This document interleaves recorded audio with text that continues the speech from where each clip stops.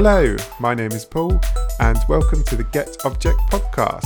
It is back, albeit in a new form. Just to clarify exactly what I'm doing here, if you're new to the show, this probably isn't going to make any sense to you. If you've remained subscribed to this feed or the Patreon, this is appearing on the Patreon first, so you may be listening to this on the Patreon, and later it's just going to be on the main podcast feed. But yeah, if you've remained subscribed, then you probably have some idea of this. But just to be clear, so the old version of Get Object, the podcast that I used to do on here with Rosie, obviously finished some time ago. I have now kind of relaunched Get Object with Rosie's blessing, but she's not involved anymore because of the time issues that made us stop doing it in the first place. But so there's now a Get Object website at getobject.net where I'm doing game writing. I'm doing a written series on objects in games and just more general game writing. I'm doing videos on the Get Object YouTube channel, and I'm doing podcasts. So what this show specifically is an interview I did with Tali Faulkner, who is the creator of Umurangi Generation, which is a very cool photography game set in a future dystopia. There is also a video which has excerpts taken from this interview specifically about the camera as an object in that game and how that functions. So yeah, if you want to see that video, then I'll put a link in the description. But that just takes a few clips from this conversation that we had talking about the camera specifically. But we had a long conversation, like more generally about the game and about other things, including like what he's planning on doing next and some of his thoughts on video game maps and all sorts of other things. So it makes sense for people to be able to hear all that good stuff as well. This is something I'm going to be planning on doing going forward. So I'm going to be doing more videos about specific objects from games. And when I interview people about those objects, I'm only going to be using like small parts of that for the video. So again, I'm going to be putting the full unedited interviews up on this feed as a podcast for you to listen to as well. So yeah, hopefully that's clear. That's what this is. Things are still quite open in terms of what I'm going to be doing with Get Object.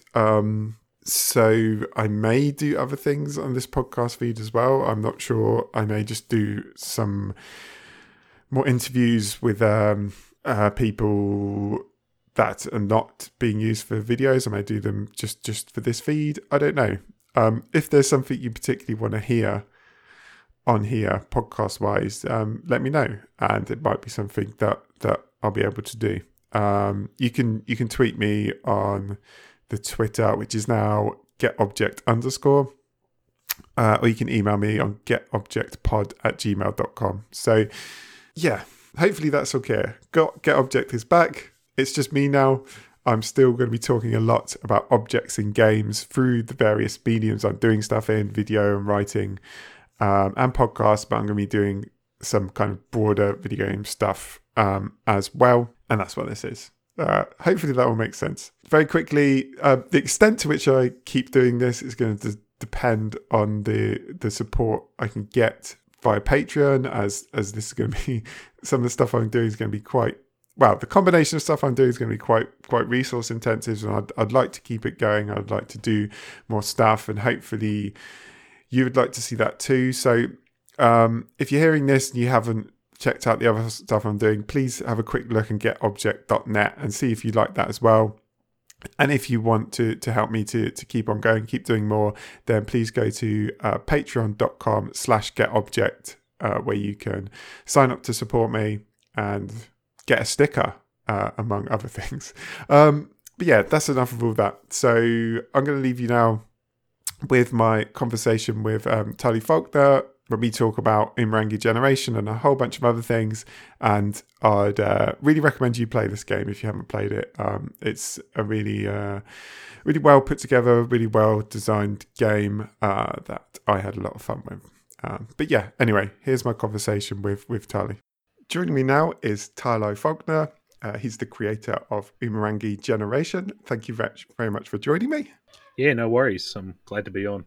So we're obviously going to be talking a bit about that game generally, and more specifically the camera from that game, which is obviously an object that defines that game. So the first thing I wanted to ask you is kind of about the origins of that game in terms of how the camera came into it. So, like, did you start with the idea of I want to make a game with a camera in it, or did you start with the idea of I want to make this kind of game, and then later you realized you needed that object to make it work? Yeah, well, so the game started really as it was my sort of first 3D game. So my idea going in was basically to just try and do one aspect of the game well, just to figure out how 3D works. And so, that was the kind of thing where I started thinking, well, what can I do? And try and figure it out as I go on. And that was the camera. Like, it was the actual camera that you use in a game for anything, to display, a bitmapped image over, 60 or Right. 30 frames every second or whatever. And so, for me, it started kind of as that. And then my sort of background in my sort of various skill sets, I guess, is sort of the things where I used to sort of do photography quite often. Still do every so often, but it was the kind of thing where the what happened before then though was sort of the spark, I think, that sort of informed that decision was I was sort of teaching my younger cousin how to do photography, and it was this thing where the teaching element to it and the showing him how it worked. For me, it kind of felt a little bit like a video game tutorial.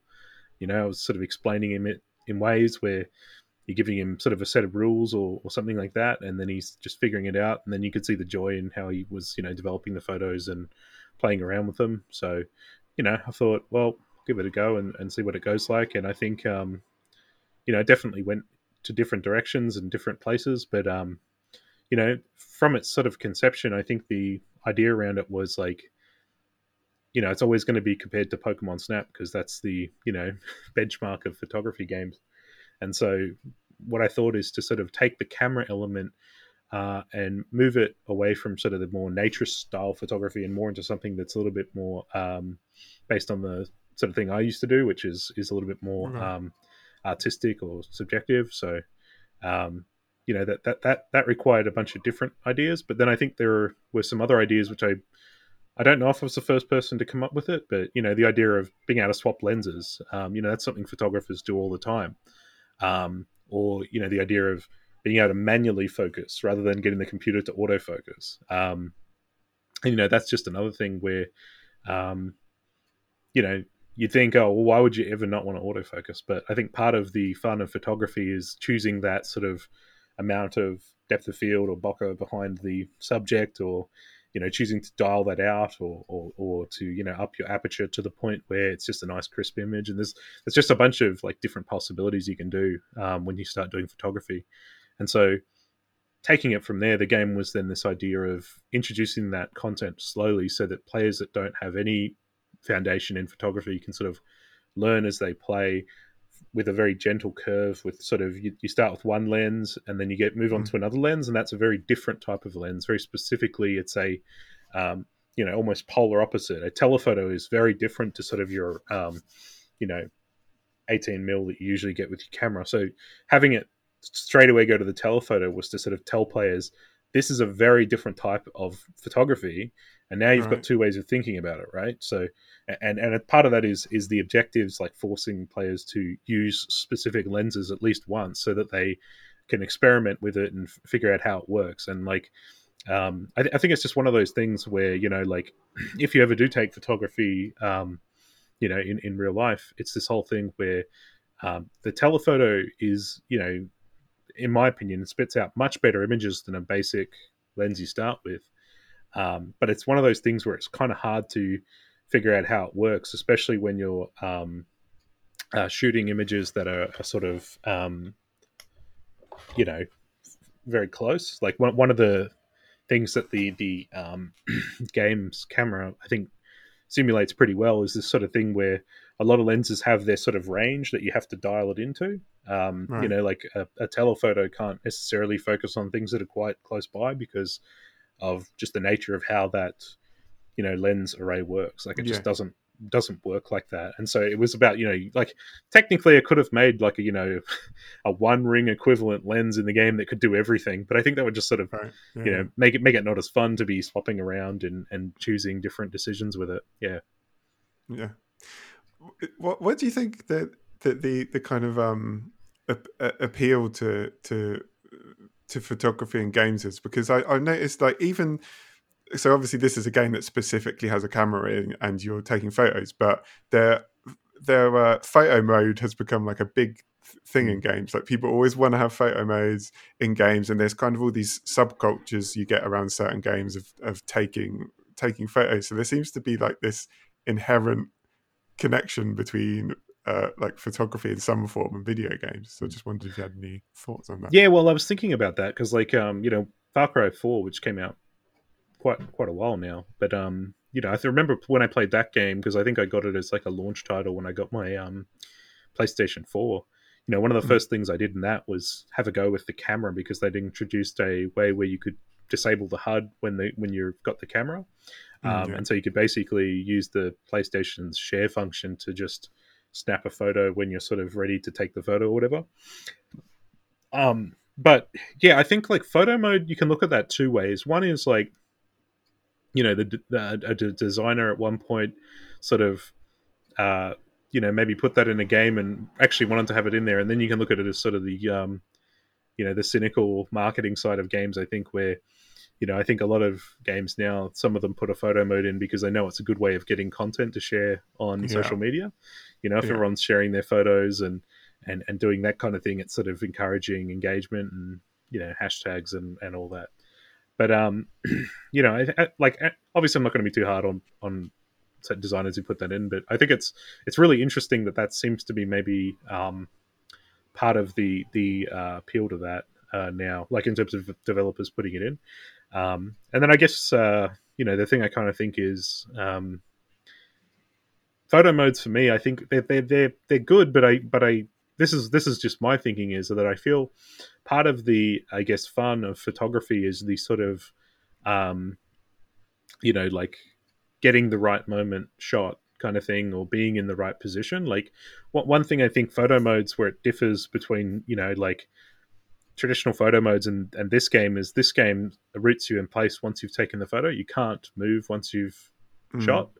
You can move before you shot, but not after. And that's part of the reason that the levels are very static in their sort of world, because you can move around, but they don't. And in the future might try maybe with a sequel to the game, like experimenting more with moving targets or whatever. But the idea I think is that a lot of those photo modes let you pick the perfect angle for stuff, and I think for me Yeah. that's why like that Far Cry mode where you were just using the camera was more appealing to me than like say going into Spider-Man's photo mode, because I think I used, or for a more recent example, maybe the Cyberpunk 2077 had a photo mode, and I think I took about Yeah.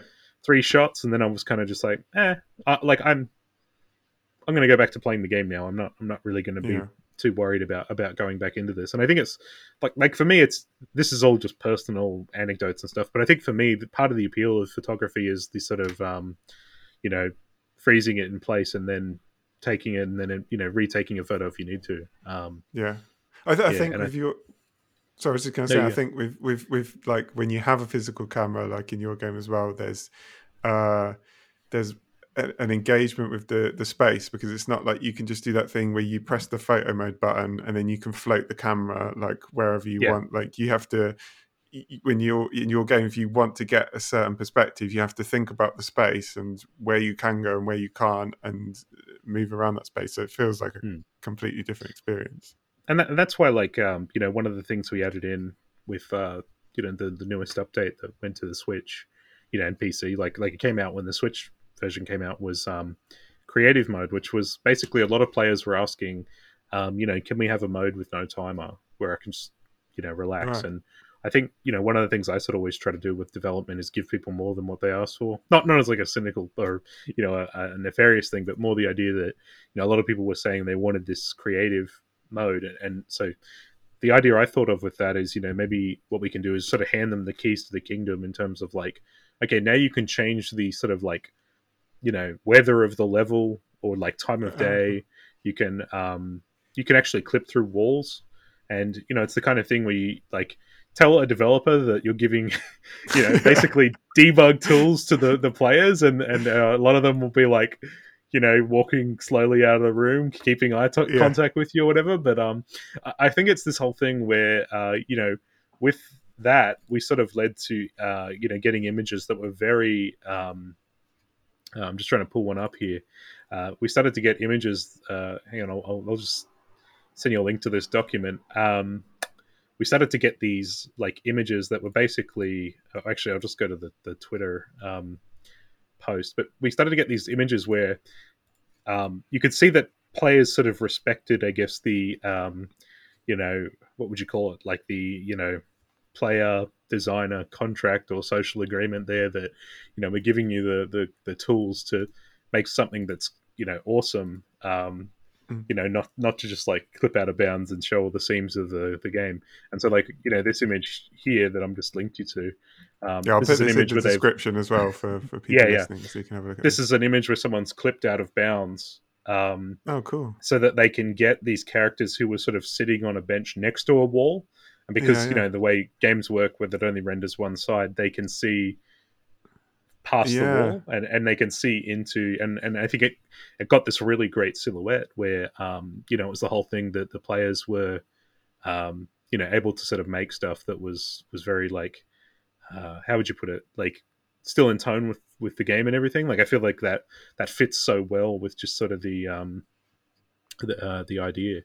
And so I guess it's just that whole thing where I think like there is a time and place, I think, to sort of give people more options and freedom. But I think after players have played this game, it's the kind of thing where I think giving them this newer level of sort of advanced photography is the kind of thing where they tend to sort of still stay using the other sort of advanced components, because like with this game in the DLC we added in like ISO, shutter speed, and aperture as things that they could adjust as well, and that's pre-shooting, so like they have to adjust those things and then try and see what fits. Like ISO is one of these stats that basically you're sacrificing image quality for light, right? And so you might think, why would you ever want to then sacrifice image quality? Like, but it's the kind of thing where actually sometimes sacrificing image quality looks awesome. I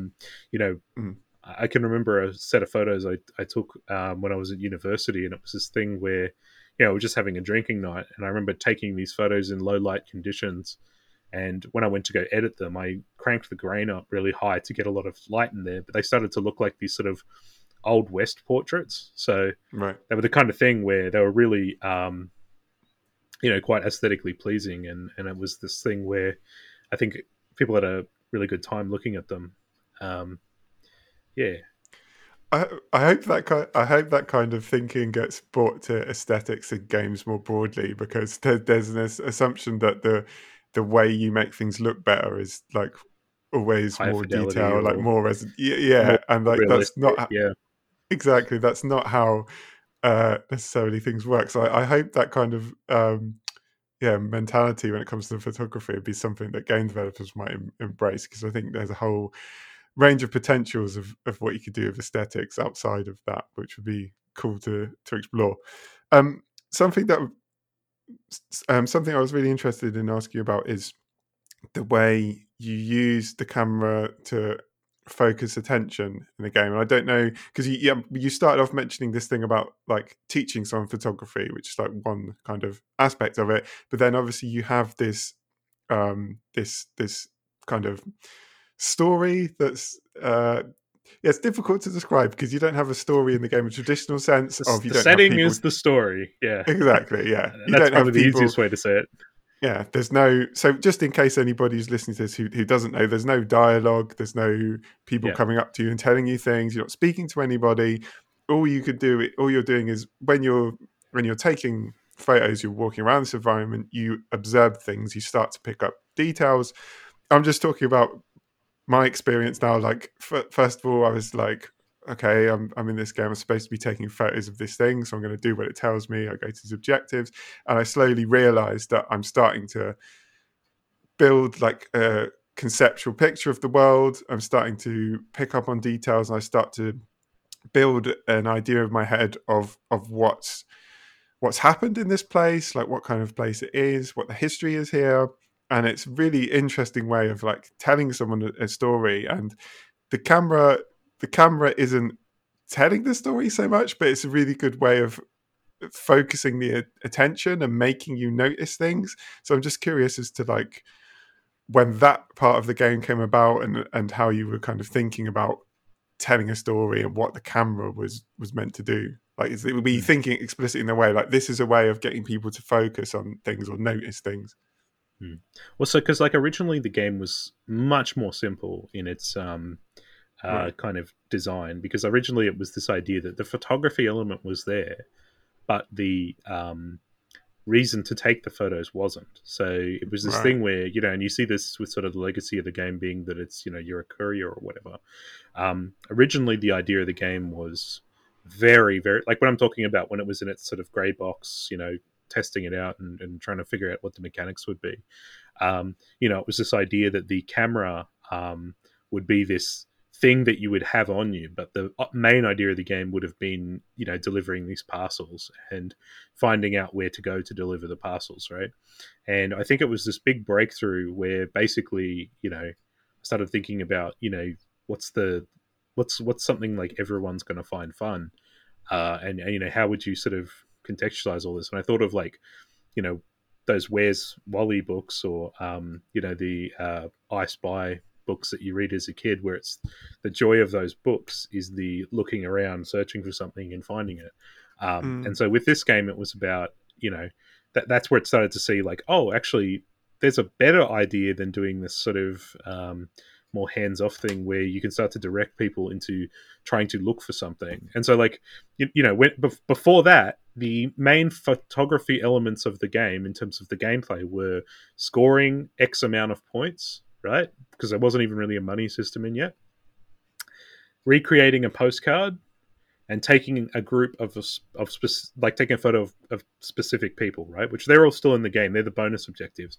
But once it sort of was this thing of like, okay, you can change the objective per level to be a thing someone has to look for the conditions of to take the photo of, and you can figure out, and there's a way where basically they can take that photo however they like. There's not a condition of, you know, it being that, you know, they have like, because we've seen these sort of photography puzzle mechanics before, which was basically, you know, what the postcard shot is in this game, which is where it's the whole stand in a specific spot and jiggle the camera around till it works, right? With this, the photography of it saying like, you know, the like, here's your thing you have to photograph, and now you have to try and figure out how to do that. It was a huge breakthrough in sort of the idea of like, you know, in that first level, the objective is 7 birds. Well, what's a bird, right? What does that even describe as? Well, that meant you could have it that it wasn't just the seagulls; it could be the penguin or the eagle as well. And then Hmm. because there's seven as the, you know, thing, you put in 16 so that people have a bunch of different ways to complete that objective any way they kind of liked, right? And I think the payoff to that is that all these photos that people start sharing on social media are all really, really unique. You know, they might be similar in terms of the, you know, similar to like the angle of where they might have taken a photo, but then they are framing the photo in terms of, you know, choosing how far they want to zoom in, or, you know, when they go to do their edit, they're choosing what do they want their color corrections and balance to look like. And I think it's this thing where, you know, that's what then changed how the scoring worked, because it was this whole thing where um, the question then became, all right, we can get people to go and look for photos, but what kind of photos do we want them to take? And I think it was that whole thing where the other big breakthrough was looking at it and saying, actually, we shouldn't be the ones telling them what a good photo is. Because if the game starts telling them that, you know, a good photo is X, people are only going to try and take X photo, right? They're not going to be doing that creative activity anymore. They're going to be trying to appease a computer. And, we see that with games like Tony Hawk, which is where this, the scoring sort of has its roots in, right? Where, the game figures out that the best grind it wants you to see on the rail is a dark slide. So when you get good at the game, it's dark slide, dark slide, dark, and it's this kind of thing where watching it becomes more static because there's no more of that free form, creativity in the skateboarding. And so like with this, it was the idea that like, okay, rather than judging your photos based on like, what I think's a good photo, I'm going to change the scoring based on what you have in it. So the thing, how that works is that depending on what you have in your shot, that will make the scoring system change in different ways. So if you have, a shot that has lots of color in it, well, you're going to be judged probably a flat rate, maybe 2,000, right? And then plus every, like 100 points every unique color that happens, right? After, because to judge it as a colorful shot, it needs to register like I'm just, trying to remember what the numbers were, but let's say if it was like there were more than 10 colors, 10 individual colors in that shot based on a sort of image that's crunched down and sort of posterized to sort of bleed certain colors together. Okay, so if there's 10 colors in that shot, that means that that's now a colorful photo, right? That means that every color over 10 is an extra 100 points, okay? Something like that. Then if you have something that like the game calls a moody shot, that's anything with, like a less than 5 colors. And now every color you have below 5 multiplies your score by a certain amount, right? So it's the sort of thing where it changes the thing. Because, it's the sort of thing where if someone took a photo and the only colors in it were black and white, you're getting a very minimalist, moody look, right? And the scoring then changing to adjust for that, I think, stops it from being this kind of thing where the shots are sort of judged based on more rigid values. It makes it a little bit more abstract and harder to sort of game the system. Now, it is possible to game the system. Like one of the things a lot of players have realized is that, you chuck on the super wide angle or, fisheye lens and you snap stuff and you'll get tons of points. But by the time they're at that point, they're not too worried about the scoring that happens in the game. They're more worried about the scoring that's happening in their heads, which is to say they're now making those subjective decisions and looking at the environment, and they're making the creative decision of saying what is or isn't a good photo to them. They're saying, "Oh, I didn't like that shot. I'll retake it." And that's a shot that's not even related to the objectives anymore. It's just a shot that they thought looked cool, right? And I think it's just that whole thing where that kind of scoring, I think, is very, I can see that being kind of controversial to some people who like the idea of games having these more objective, rigid rule sets where, if you ever go look at any sort of undergraduate game designers, video essay online, they'll usually say games are, a thing with implicit and explicit win states or something like that, where it's this, definition that says it has to have a score or it has to be done in a way where you can do certain things. And I think a scoring system like this is a very different way of looking at it. Yeah. I certainly, when I played it, I felt from quite early on like I basically didn't care about the scores from quite early on. I felt like the game was almost telling me that it doesn't really matter. Like, do what you make photos that you like. Yeah. So I think that works. And it's all subjective, and we're all artists here. So like you'll judge it, and like I think the one of the really positive things I think that's come out of this game is we've seen a couple of photographers or like the players finish the game and then start photography. They start doing it IRL because they enjoyed it, and they realized that this is the creative thing that they enjoy doing, and it's the kind of thing where they're not necessarily like, I think that one thing that we'll find a lot of times in sort of like Western school systems and stuff is creativity is bashed out of you almost as quickly as possible, because school systems are basically designed as a little trial run of the workforce, right? Yeah. And that's why it teaches you things like show up on time and follow instructions without questioning them and stuff like that, because it's trying to get you to but like basically it's the same archaic stuff to get you to work into a factory that Yeah. from 200 years ago or whatever, right? And I think it's this whole thing where it could be this kind of thing that a lot of people actually do really enjoy photography. They've just never tried it before, right?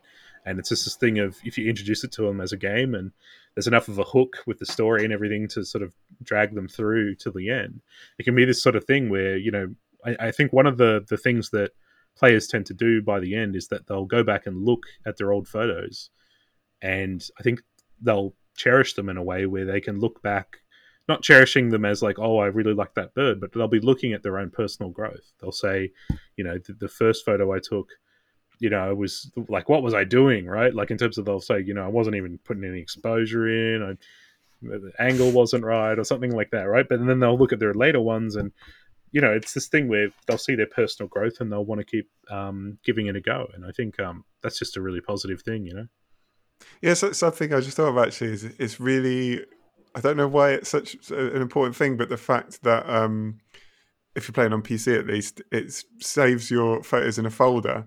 It makes it feel like that's so.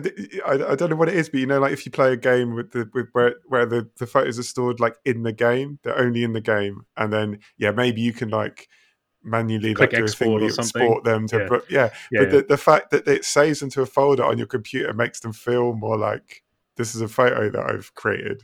It's like Yeah, yeah. a small thing, but it does make a difference, I think, to how Well, you because like with the Switch, it saves to your gallery instantly. right. And I think it's this like very similar. I think not necessarily trick, but very very similar kind of way you now think about it, because it's saved directly to your Switch. And I think a lot of Mm, times people will probably go back through on their Switch and delete the ones they don't like, right?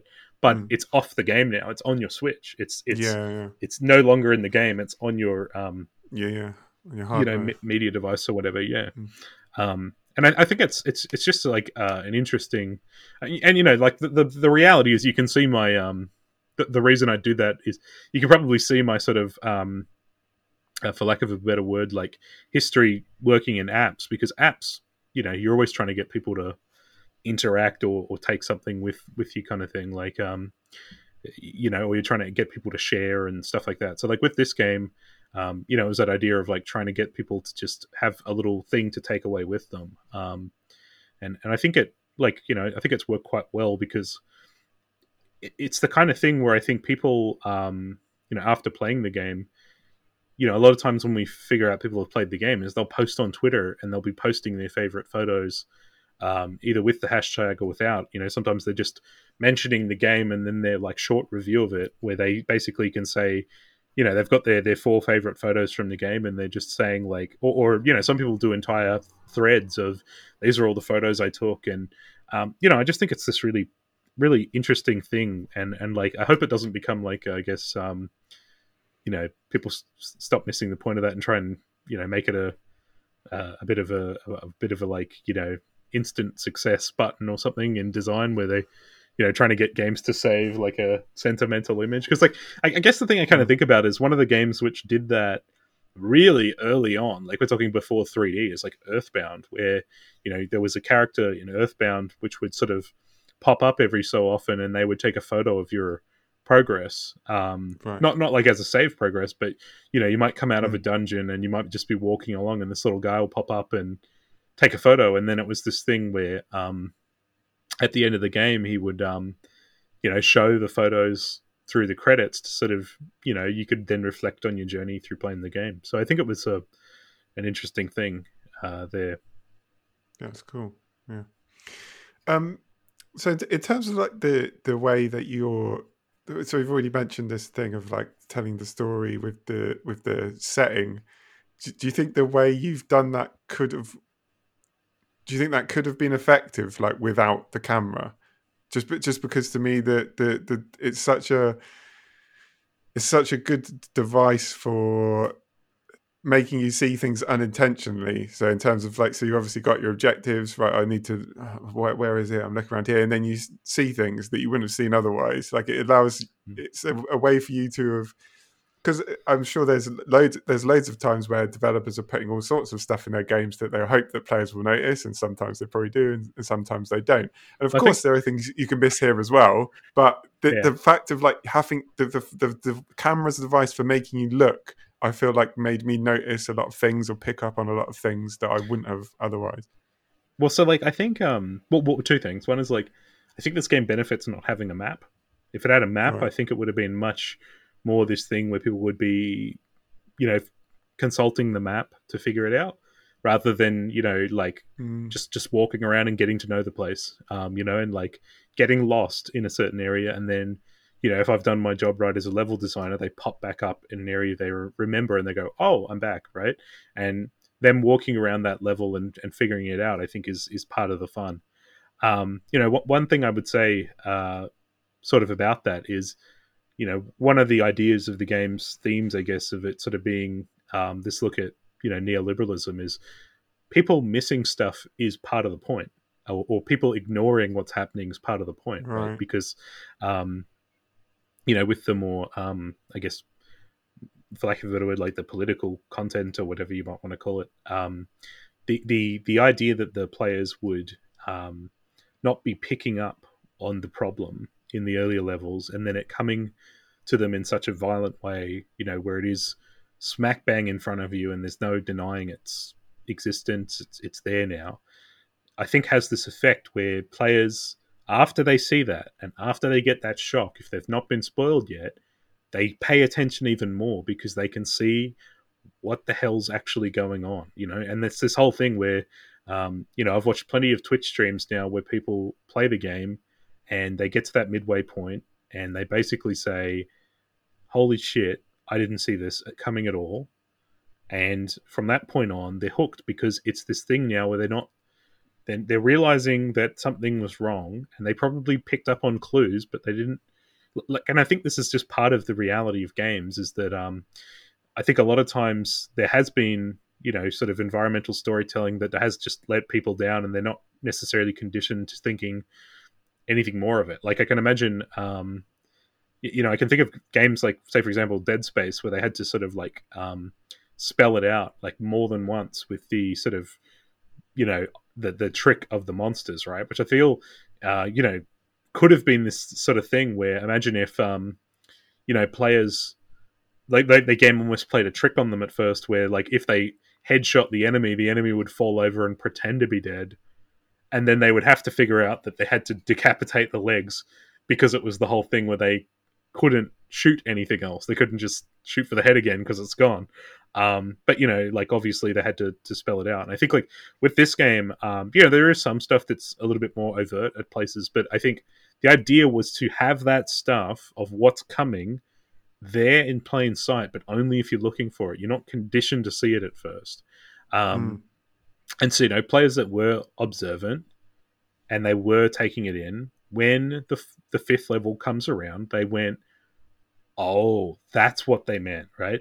And then there were other players who were consuming the game as, oh, it's, Jet Set Radio, Pokemon Snap, right? And they mm. weren't picking up on, for example, the UN referring to this thing as a squid, or what are these blue bottles? Why are they just sitting here, right? And it's this whole thing where, like, as they played through the game, it was that moment, I think, which turned it. It flips the context of everything, and you have to pay attention even more now. Just out of curiosity, did you play the DLC for the game? I haven't played the DLC. No, I've just played the No, main game. I'll have to send you a code. But basically, there's a moment similar to in the DLC, which is about um, having the player go through specific areas and having them see things that are very specific, and then when the final level of that DLC happens, it's about getting them to think about all that stuff and then sort of merging it together. I don't really want to spoil it for you, but there's moments, I think, where for me, I think like uh, I have a little bit of a background in film, and part of the direction or the director role is about weaving together all the elements into a cohesive whole. Um, you were talking a little bit more about about, do you think it would have worked without a camera? And I think, like, for me, I'm planning my next game to be this one that's a game where you're not using a camera at all. It's a little bit more, going back to sort of, not saying it's a return to form of what games are at the moment, but more it's about taking an idea and changing the genre without changing the gameplay. And I think it's this kind of thing where we've chosen a pretty good idea that I think will fit with the themes and stuff like that. An example I can think of is just sort of like, just off the top of my head is like, how does how does medicine work in games, right? And then if you're playing a game where the idea with this next game is it's about looking at sort of certain themes and things like that. What does medicine look like for people who are higher ranking than someone who's not, in terms of like looking at the sort of medical items you can use in the game if you're the working Joe technician versus the captain of a ship, and I think you can play with themes and stuff with the gameplay there if you want to start talking about let's say unequal access to healthcare or something like that, and getting players to feel that as they play it, I think is a really interesting. I think it's a really interesting part of games, which I think, in my opinion, it doesn't necessarily always get tapped into. Sometimes games can just be these sort of vehicles where it's, doing the sort of trend chasing, or whatever, and like that's not controversial to say because that happens in movies as well. If one director comes out with a cowboy movie that does all right, everyone else will try and do the same thing, but not necessarily as well because they're not thinking like that director when they made it. Or, like one of the things I'm thinking about is the TV series Breaking Bad. I've recently been watching that for sort of the first time. I mean, I watched like one season when I was in uni and then kind of gave up midway through season 2, but I'm coming back to it based on the, huge amount of hype there. But like, after Breaking Bad, you got all these sort of, what would you call them? Like midlife crisis drug soapies or whatever. Like I'm thinking of, there's that. It's like the equivalent of Breaking Bad, but it's up north a little. With Marty Byrne, the what's his name? Ozarks, right? Ozarks is this drug midlife crisis show where basically it's not as good, right? Like you watch it and you go, nah, it's all right. Like, and it's pretty obvious, I think, that the whole point of that show was not necessarily to make a good idea. It's more this like, I mean, like apparently they're canceling it soon, like it's in its final season or something, because it's just like jumping around and they don't know what they're doing with it. So I always think about that with games, and I think like the games I've got planned in the future, I have very specific ideas on what I want to do, and I think like, for example, with this next one, it's going to be sort of a game that's more like very experimental. Like I think the idea is to basically use the opportunity to make this new game, because what it basically is building the tech for the next one, which has been thought out much more. But build the tech for this one, and I brought some friends in, and we're going to write some stuff that it can be experimental, and if it's not great, it's not great. But the idea is to use it as a stepping stone to the next one anyway. So I don't think it's this kind of thing where I'm too worried. I think about holding on to conventions of how the design in horror should be done. But I think it's going to be this interesting. I guess for me, it's just interesting territory to get into, and I think like.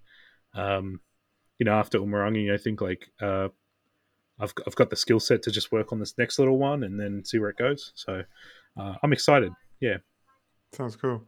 I really like the idea you said about the different, about how medicine works for different people at different classes as well. That's very interesting, particularly for me who's planning to be doing all this stuff about objects and games. That's a really interesting way of using an object and making like social structures kind of resonate through an object. That's really cool idea. Yeah, because like I think and like just bouncing a little onto that, like you might be saying like, well, why would you want to talk about inequalities in healthcare? I think it's like one of these things where games and objects and all this stuff in the space there, I feel like they're really interesting when you start to apply like a lens from what we're all going through at the moment onto those objects, like rather than them always having working flawlessly, having them have the same real world problems as they have outside. I think Yeah. in my opinion it always makes it a very interesting thing. Like I think one of the games which I think about when it comes to like objects and how they're done is like Death Stranding, where they like every object in that game has a deterioration mechanic. It's not a like it just breaks. It's that whole you either are maintaining it with the spray, or like you're trying to keep it out of the rain, or you're trying to find ways to sort of like keep it from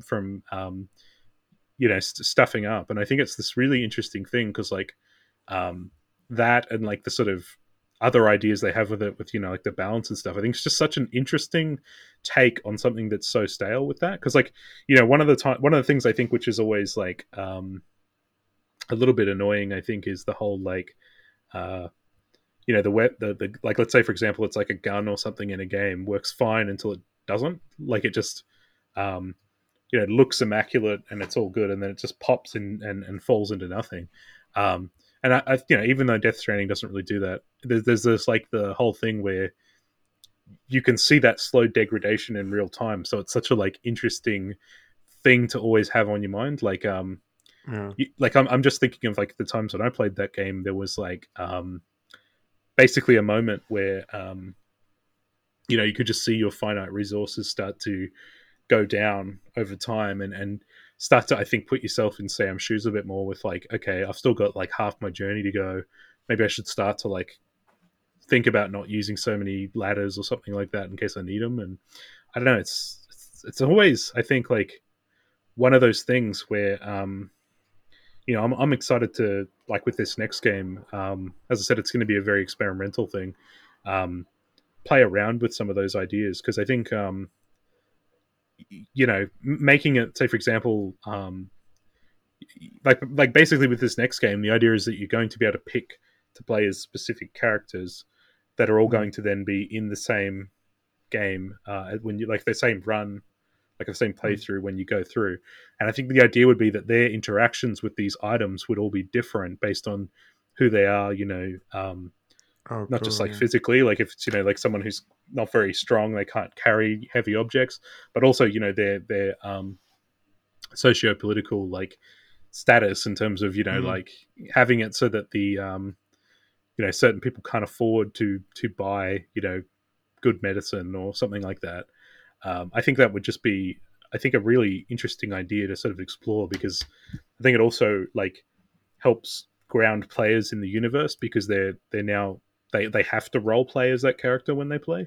Um, Mm. yeah, Yeah, that's really cool. I like that. Sounds good.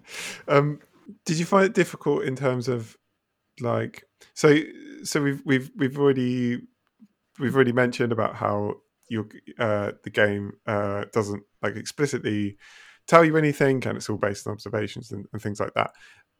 So even though you don't explicitly say anything, like so you can correct me if any of this is wrong, but like I feel like I came away from it that I felt like I was seeing a perspective that was broadly anti-capitalist, or at least critical of capitalism, that had concerns about climate change, that was kind of had some warnings in there about kind of governments or kind of inadequate response to crises, or like unwillingness to acknowledge crises or address crises. That's a lot of stuff to kind of come across like without like, do you know what I mean, yeah. without saying. So did you find it difficult to like find a way of like getting those things across? I mean, is that something maybe you didn't even worry about it, maybe you thought if people missed that they missed that, or whatever? I don't know. Yeah. Like I think definitely in that whole point of, if they miss it, they miss it. That's all right. But like the thing I think about with that is having it there and just being there and existing in the space, I think, is the most effective way to do it. Because like if you're making it where the game is jumping up and down trying to tell players what to look at, and um, tell them this is the point of it or whatever, I feel like it's almost a sort of thing where it doesn't feel realistic. Like like one of the games I always think about in terms of one that did this really well was like, Fallout New Vegas has this just commitment to every inch of the world being in service of the next thing around the corner. In terms of, like one of the earliest places you go to in that game, you see this giant sculpture where it's two, metal statues of two different looking people shaking hands, right? And that, just it's just a set decoration for the level, right? In terms of like technical sense, that Mm. says so much about the world without ever telling you to read the sign, in terms of like, the little plaque below it that tells Mm. you more about the history of it. When you see that and you walk past it, and then you see that there are these guys who are walking around with these cowboy hats similar to the guy on the left, and then the guy on the right, you remember him from, obviously like the box of the game and the um, intro cinematic and stuff. You go, oh, okay, so these guys are like obviously allied or whatever. And then, as you go through that space, you start to like look at other things that are related to it. I think like with this game, it's sort of about doing that as well, where every one of those levels for me when I was making them were about, okay, what would blank look like in this space with this context, right? So like an example of that might be, you go to the level which is at the walled city, right? Which is an area that's sort of obviously representative of the sort of like Kowloon aesthetic you often see in um, cyberpunk like media. And the idea is that when you get there, the uh, it's a little bit different though. It's not exactly what you usually see with these sort of things, where it's usually the neon signs that are for like a noodle bar or something like that. Mm. Instead, it's this place where it's a community living there, and you can see one of the first things when you walk in is there are a bunch of signs that have been erected by the UN that say this is a no-go zone, and Mm. we won't respond to calls in this area and all this stuff, right? And the idea is that then you keep walking around that area and you see that it's actually the one of the only levels that has no blue bottles, right? There's no blue bottles in that area from the damage, right? Um, so when you go there, it's this whole thing of you go, that's different. And then, as someone who's Māori like me, you'll go in there and you'll see certain iconography and you'll pick on what's going on almost immediately. But the idea of that level is the meta story of that level is it's a community dealing with a death. That was basically a person from that community joined the UN, you know, mecha soldier whatever group, and they were fighting a battle and they got killed. And that community is grieving because that person was one of the people who, obviously they all grew up around. But there's also the thing of you can see this whole idea that the UN have sort of started to not really give a shit about the people who live on the top side. And that's more explored in the DLC, where you start to see this whole thing where basically the what's going on in the sort of top side and the whole idea of collateral damage and stuff like that. There's a demonstration later on where people, tell the UN to fuck off. And so it's this thing, I think, where like with the levels, it's kind of about like giving all the clues that something's going on there and then letting players connect them up themselves. And if they are observant or, they are invested in the world, they'll do that. And, similar to something like New Vegas or whatever, where every inch leads to the next corner. Um, I think that was my idea with this game, and I'll probably do that in other games as well, where every inch is explored in terms of there's that really famous video I think online where the guy was saying, in New Vegas, what do they eat? And the explanation of the first area you go to is called Good Spring, Yeah.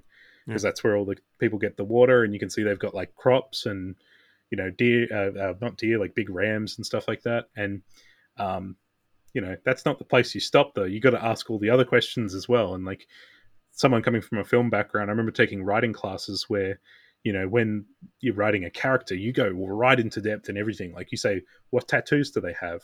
What's their favorite food? What was their previous occupation? What's their history of like, love life or whatever, right? And you go through all those questions, and then by the time you're finished, that's what your character ends up being. Like the character almost like writes himself. And so I think with like environmental storytelling, it's this whole thing of you do have to put the political element in there because that's part of the environment. For this, it was about what does the inept, neoliberal government in this space, how do they respond to stuff like this? What does the marketing look like for products people want to sell you? What does that look like? What's the main hobby of people in certain areas? And for this game, you go to an area and it's basically every single place says they have VR booths, right? To let you just ignore what's going on, right? And it's this whole thing where I think as you put these small little layers on top of each other, or these little inches that lead to the next corner, it grows the world in a way where players will start to take note. And I think it's just that whole thing where the other big thing, like definitely going from just before, excluding that mini map is a really good way, I think, to get players to get more familiar with what's going on, because they're not looking at a little 2D graphic anymore that has stylized symbols for walls. They're looking at the walls in the game, and they're turning the corners, and they're looking at objects that they might recognize and walking towards them, or they're doing all that kind of stuff. And I think it's just that whole thing where like one of the things I started doing in games a few years ago was turning mini maps off. And I think it was this whole thing where you start to pay attention much more. The other thing was turning mini maps off, and also the other thing was like removing big dotted markers that tell you what the thing is you need to run to, because that I think is another thing. And I think there's ways to do that with this next game as well, in terms of not spelling out the objectives and making players absorb us very, not necessarily a very, like, one thing I'll say about Umurangi's levels is they're very, I guess, diverse in terms of, one moment you're here and then the next moment you're here, and it can be very different. I think with this next game, the idea is to explore, it's going to be sort of like a small open level that has different sections through it, but it's all the main, like, it's all very, I think, still situated in one place. So I think, and as I said, this is an experimental work, and we'll see how see how that turns out. Cool. Yeah. I love what you said about maps, because I've been working on a piece about maps in games, and I've made this exact argument about the benefits of, well, as well as talking about maps and what works, about the benefit of the absence of maps.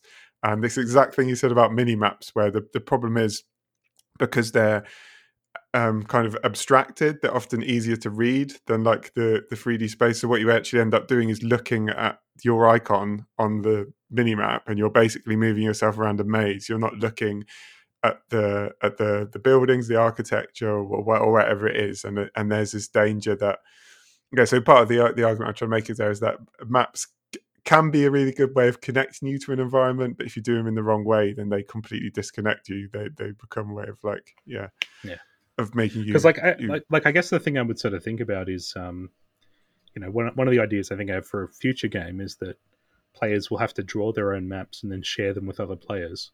And there's this idea that I think the idea of like why I was thinking that and why that would work is there's a process of then saying, "Ooh, I'm slowly progressing through this area and I want to figure out and sketch it out how I would sort of think it." But I think this other idea of saying that other players might be able to share with you like a scrap, a little piece, and then you could piece that together. It could be this sort of thing where you can then, like, there's the community aspect of someone leaving you a map is a really nice gesture, but also you have to take their word on it sometimes, and there could be this sort of thing where certain players could be sneaky with that. And I think it's a much more interesting thing. Like kind of finishing up here, I guess, is this whole like, I think there's this thing where the thing I think about a lot is that like computers can do a lot, but the trade-off sometimes is that the games end up being like quite how would you put it, like they end up being quite boring because I think part of the fun sometimes is the human, you know, interaction of trying to figure it out. And I think, Right. you know, like I think that's sometimes the like the best way to do it. Like I feel like, you know, there's obviously some stuff which I don't miss, like you know, dice rolls for you know, Mm. certain things hitting, and like, you know, RPGs like that, you Mm. know, obviously started as a turn-based thing, and you know, then they went to a 3D space, and you know, you're swinging your sword against someone and it has a 90% chance of hitting, and then sometimes it'll miss, and I don't miss Right. Yeah. stuff like that. But you know, there are other things where I think like it the progression made sometimes is detrimental to the enjoyment of it. Like I don't know, I'm just thinking, I think I might be drawing a blank here, but like I'm thinking of like how certain games like you know, Deus Ex Human Revolution, if you played on the higher difficulties, your batteries didn't automatically recharge. You had to find, you know, specific items to do that, and Mm. it led to you having a lot more, I think, care of when you were going to use your augmentations, but also like your, you know, you felt like, okay, I've got these thing in my back pocket in case I need it, kind of thing. And I think it would just lead to much more interesting or more like grounded experiences in the game, where you would like, you would obviously like, you would have parts of that game where you would just like go all out and try and like use your whole bar to do something real badass. But like Mm. there were also just moments, I think, where, you know, there's action started to have a lot more weight in that world. And I think it was one of the things I kind of disliked about the sequel to that, was where they sort of you know, move that back into the regenerating thing based on player feedback. And I feel like they probably should have just stuck to their guns, but that's all right. Yeah. Yeah. Yeah, cool idea of maps as well. I'd like to see, because obviously, map drawings kind of a lost tradition. That used to be a thing with like text Yeah, adventures and stuff. People had to draw their own maps, and adding a kind of sharing element to that would be cool, I think. But yeah. And I think the big reality of that is like, I'm looking at this console here, right? And this yeah, console has a place where you can draw maps very easily on it, right? It's this like one of the things I kind of think about with you know, hardware when it comes to games consoles is like, there are certain features of these consoles that are very awesome that you just can't get on like a PC. And that's yeah, not to say like I don't like PC or anything, but like, for example, this controller here mm, has a touch bar no one uses for just about yeah, anything other than the extra button. Um, you know, it has like gyro built into it that for some reason on PlayStation everyone hates gyro, so no one uses it. right, Whereas like with this, you know, one of the interesting things about porting to the Switch was knowing that people use the gyro and saying, well, what should we do then? And it was this whole thing where the game started to have this, you know, look and rotate mode that you could activate in the options that makes it so that it's like you're holding a camera in your hands. And I feel like, um, you know, it's just one of those things where you kind of have to just, you know, like I think there's interesting things you can do if you just sort of bend the rules a little bit and don't always follow the preconceived design traditions. Yeah. yeah, for sure. Okay, well, I think that's a good place for us to close off. Thank you very much for your time talking to No, me. no worries. Um, People, if anyone's listening who hasn't played this game we're talking about, then it's on, as we mentioned, it's on PC, it's on Switch, so you can find it there. Is there anything you'd like to point people towards in terms of where they can follow you or anything if they're interested in your next game, whatever comes Yeah, if you next? want to follow like what's going on with Umurangi, you can go to Umurangi Game on Twitter. Share us some of your photos as well. We'd love to see them. You know, we always like seeing what players take photos of and things like that. And then, you know, if you'd like to follow what I'm doing, just go to Veselkov, which is in the description of the Umurangi Game Twitter. Mm. And then from there, basically, you know, I'm going to be working stuff in the future, but I'm also going to be, you know, supporting this game and doing some awesome stuff. I think with the hardware of like the PlayStation 4 and 5, I've got some good ideas. I think that would lead to quite interesting things with how you could play on that. And then, you know, the other thing I've sort of been thinking about is like with the PC is, you know, getting some Steamworks integration going where players will be able to sort of, you know, upload their own maps and things like that. So, Oh, cool. yeah, I'm really excited about it. Yeah, thank you for having me on. Cool. Thanks. So that is the end of the interview. Thank you very much for listening. Please remember to subscribe to this if this is your first time listening, so you get the stuff that's coming in your podcast feed. Please check out the video that I made based on this. You can just go to getobject.net to find that. And it'd be cool if you could subscribe to the YouTube channel as well, because as I said, I'm going to be doing more videos on video game objects with interviews with the developers that made them. So there's going to be more of that coming. And it's good to be back talking about video games. And I'm hoping that you think so too. And I'm hoping you'll stick along with me and see what's to come. But for now, that's the end of this episode. And hopefully I'll be back in the not too distant future with something else for you. Cheers for listening. Bye-bye.